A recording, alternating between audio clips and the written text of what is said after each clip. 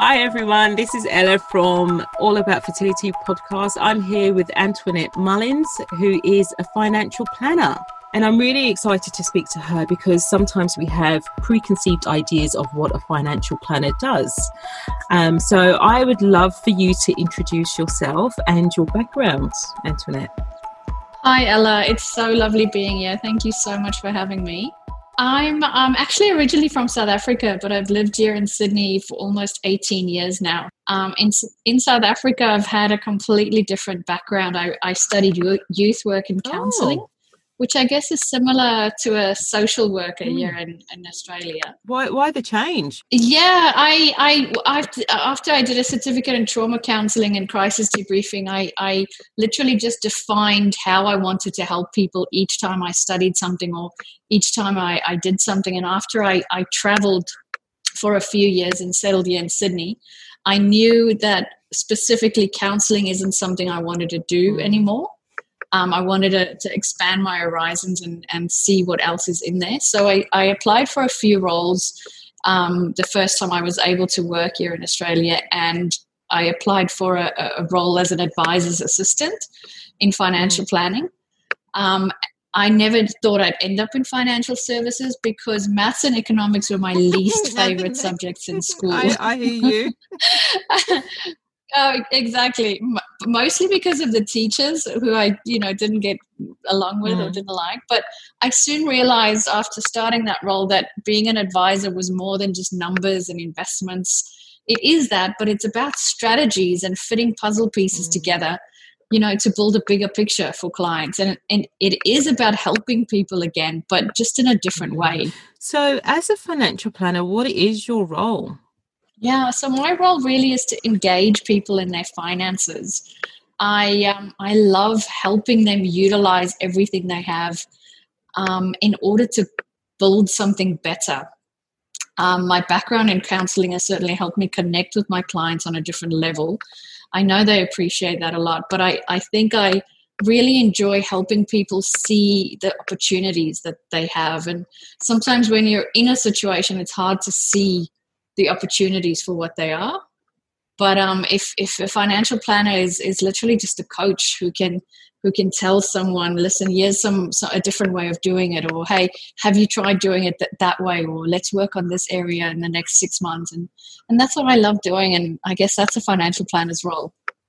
I have a perception, or I have a perceived idea that financial planners are for people that are high net worth individuals. But I guess after speaking to you, that's not exactly true. So who are your clients? Well, that's like saying a personal trainer is only for the overweight. Essentially, we're coaches who help you train your money or help you train yourself to work better with your money. My clients include professional women who put everything and everyone above their own needs, who really just need someone, a coach in their corner to help them prioritize their own financial goals. I've got retired clients who want to make their money last longer, and I've got pre-retirees who want to save up and retire already. I love working with people who want to learn more about managing their money. Now, that doesn't have to be a lot of money. It's just about learning how to manage it. Money isn't, and investments isn't about how much you have, but about how much you spend. It all comes down to cash flow. So it doesn't necessarily mean you have to be wealthy before you see a planner. You can get wealthy by seeing a planner.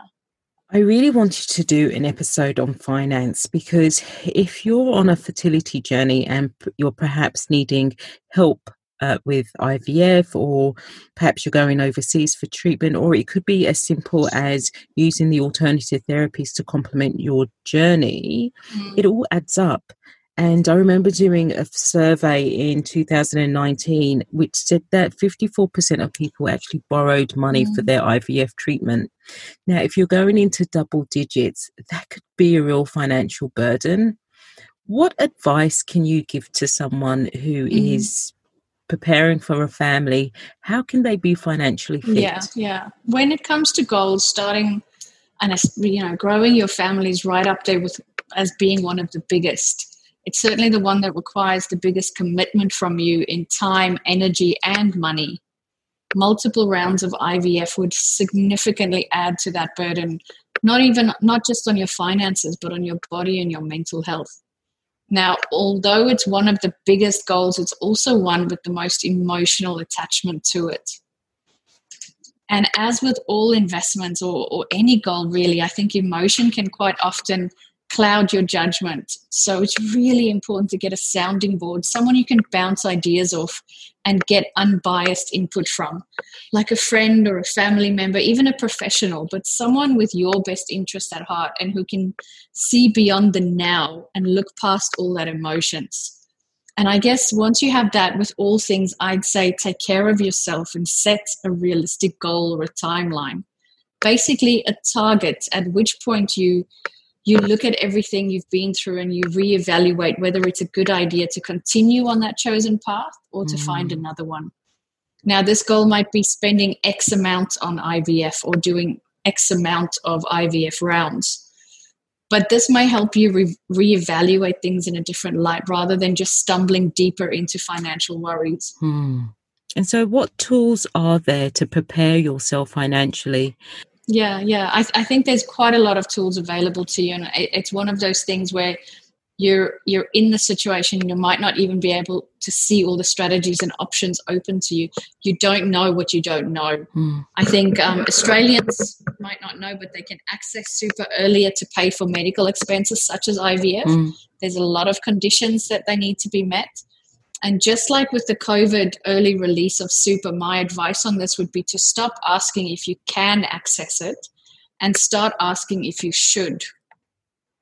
My biggest pointer on this would be plan, and then review your plan, basically. Before you start, research all your options, not only on the IVF and the medical side, but on the financial side as well. This includes, various providers and treatment options and the financial cost of each one. Really understand the implications both on your body and your budget. Make sure you explore all your options, including checking if your health fund covers any expenses, checking what the Medicare options are, or if the Medicare safety net could help you reduce the gap.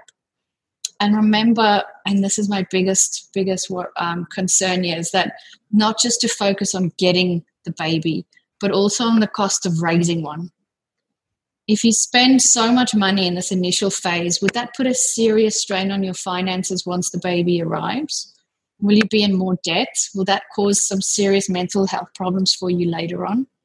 These are all really serious considerations to make and to discuss with your partner. You should both be on the same page here because that's crucial. You make some really good points that are easy and achievable. But before we get into that, we'll be back after a short break.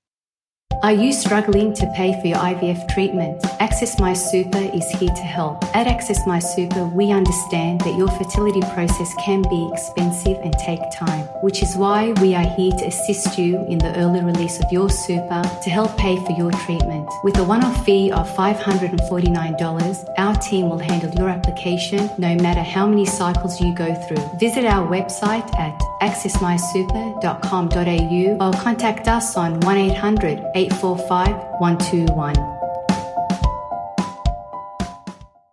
I remember the first time going forward for IVF, and although I was planning to get fit and healthy and optimize my health, one of the areas that I looked into was my health fund. And I realized that I wasn't actually covered for pregnancy or for IVF. And in order to do that, I had to upgrade to gold, but it also meant that I had a 12-month waiting period. So I was able to concentrate on other things while I was waiting. Yeah. But I'm actually quite glad that I did, because the hospital charge for egg collection and then the transfer, all that cost about $3,000. So it made sense for me to, wait, get healthy. And then, as I'm paying for a premium, at least I was covered for IVF and for pregnancy. Yeah. So it just made sense to me. Exactly. I'm so glad you did that, though, because a year to someone who's already waited so long might seem such a long time. But you had other goals during that year while you waited for the healthcare to kick in. That's a great way of doing it as well. Look, I understand that not everybody has the luxury of spending a year sorting out their finances or their health, but it was important for me to, look into our finances and sort things out and utilize the tools that were available to me. Every bit helps during this time, and I learned how to be a good steward of my money, which in turn, helped us to put a plan in action for when the baby arrived. It is all about the baby, but it's about the baby after the birth as well. And the best you is a healthy you. Yeah, exactly. Look, baby's going to be happy if mum and dad are happy, right? Yeah, exactly. So what do we need to consider when we're looking at our finance? There are short, medium and long-term goals. I cannot put enough emphasis on goals. If we simply focus on the now, we may use up all our resources and then we can't focus on the tomorrow.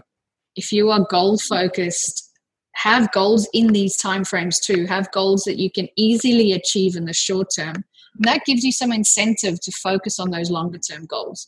For example, if you have a savings plan and your goals are buying a house or another round of IVF, then make sure you have little goals along the way, little treats that's going to help make those sacrifices along the way a little bit less painful. Okay. And what if someone doesn't have a saving plans? What is the best way to start? This one is really interesting because so much of financial planning and life goals comes down to cash flow. Knowing your income and your expenses, that's the first step of having a savings plan. Now, cash flow is essentially the movement of money, what comes in, like your salary, any benefits you receive, and what goes out. That's your expenses. What are the fixed costs that you can't do without? Like the rent or the mortgage, keeping a roof over your house and the lights on and the heating on in winter. And then looking at what are your discretionary spending? What could you save on? Entertainment costs, eating out, luxury items, doing your nails, doing your hair. I had a very interesting conversation the other day with a client who now moved Netflix into essentials and no longer discretionary because she just can't do without it anymore.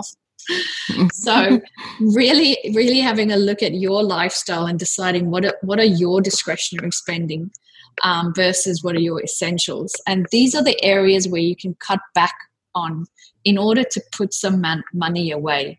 Now, putting money away means you've cut back on something or you've sacrificed something. So that comes back to those goals. Having a goal in mind means the motivation is there to make those expenses. And that can really help you get through it. And growing up, I was actually taught to save 10% of my income. That's a great way. No, that's a great way of doing it. It's like paying yourself by putting the money away. There's a lot of ways that you can look at savings. Some people believe that you should save first.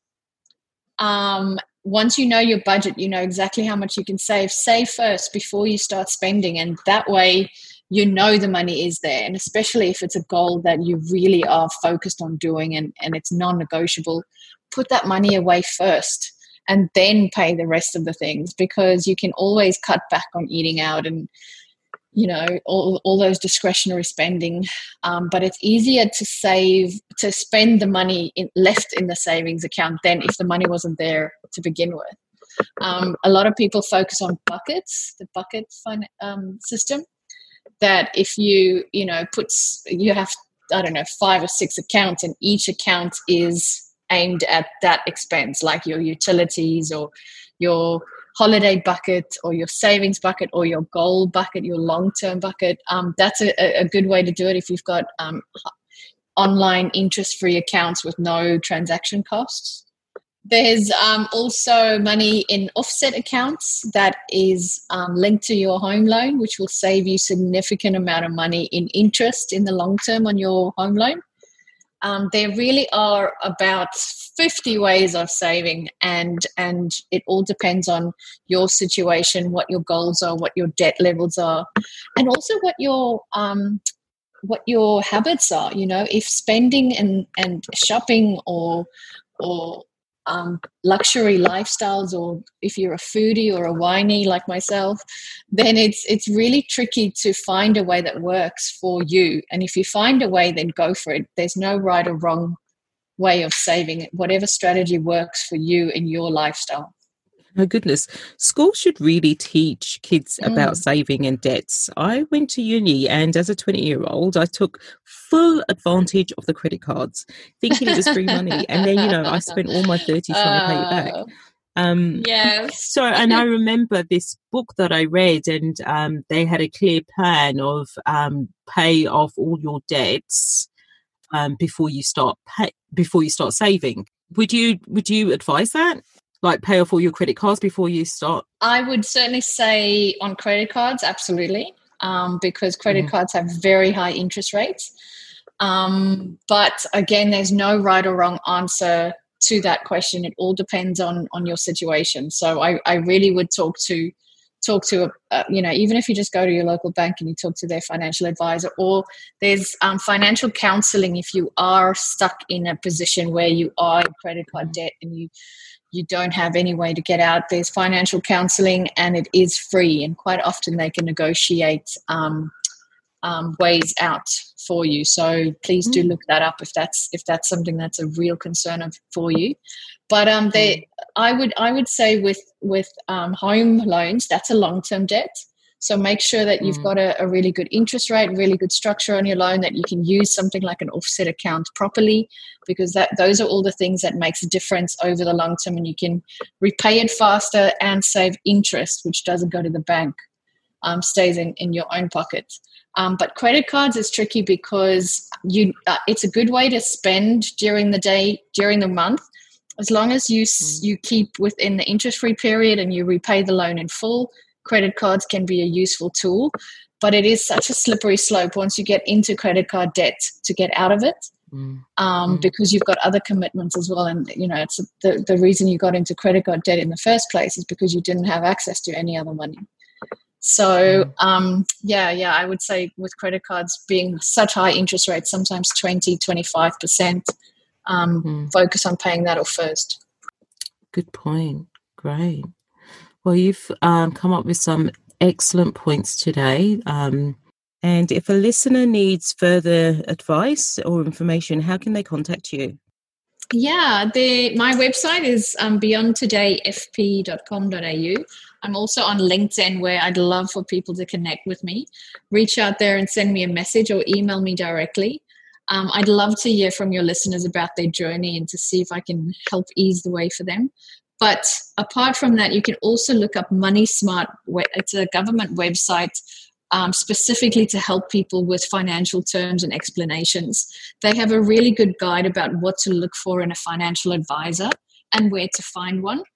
The FPA, the Financial Planning Association of Australia, also has a register with financial advisors in your area. It's called, just put into your search engine, Find a Planner. And you can actually search financial advisors based on location, experience, and even one who speaks your language. I mean that in a literal sense, one who speaks your language. So have a look at that, because if you do want advice and you want someone convenient to your location or area, then these are some good options to look into. That's excellent. Great. So your website and all the other resources that you mentioned, I'll put them on the comments for everyone to access. Oh, Antoinette, thank you so much for taking the time to, give us some really great advice to manage our finances and give us some effective tools to help us achieve our financial goal, which in turn helps us achieve our dreams. And it's really appreciated. No problem. Thanks for having me, Ella. I just want to say that the fertility journey is such an individual one.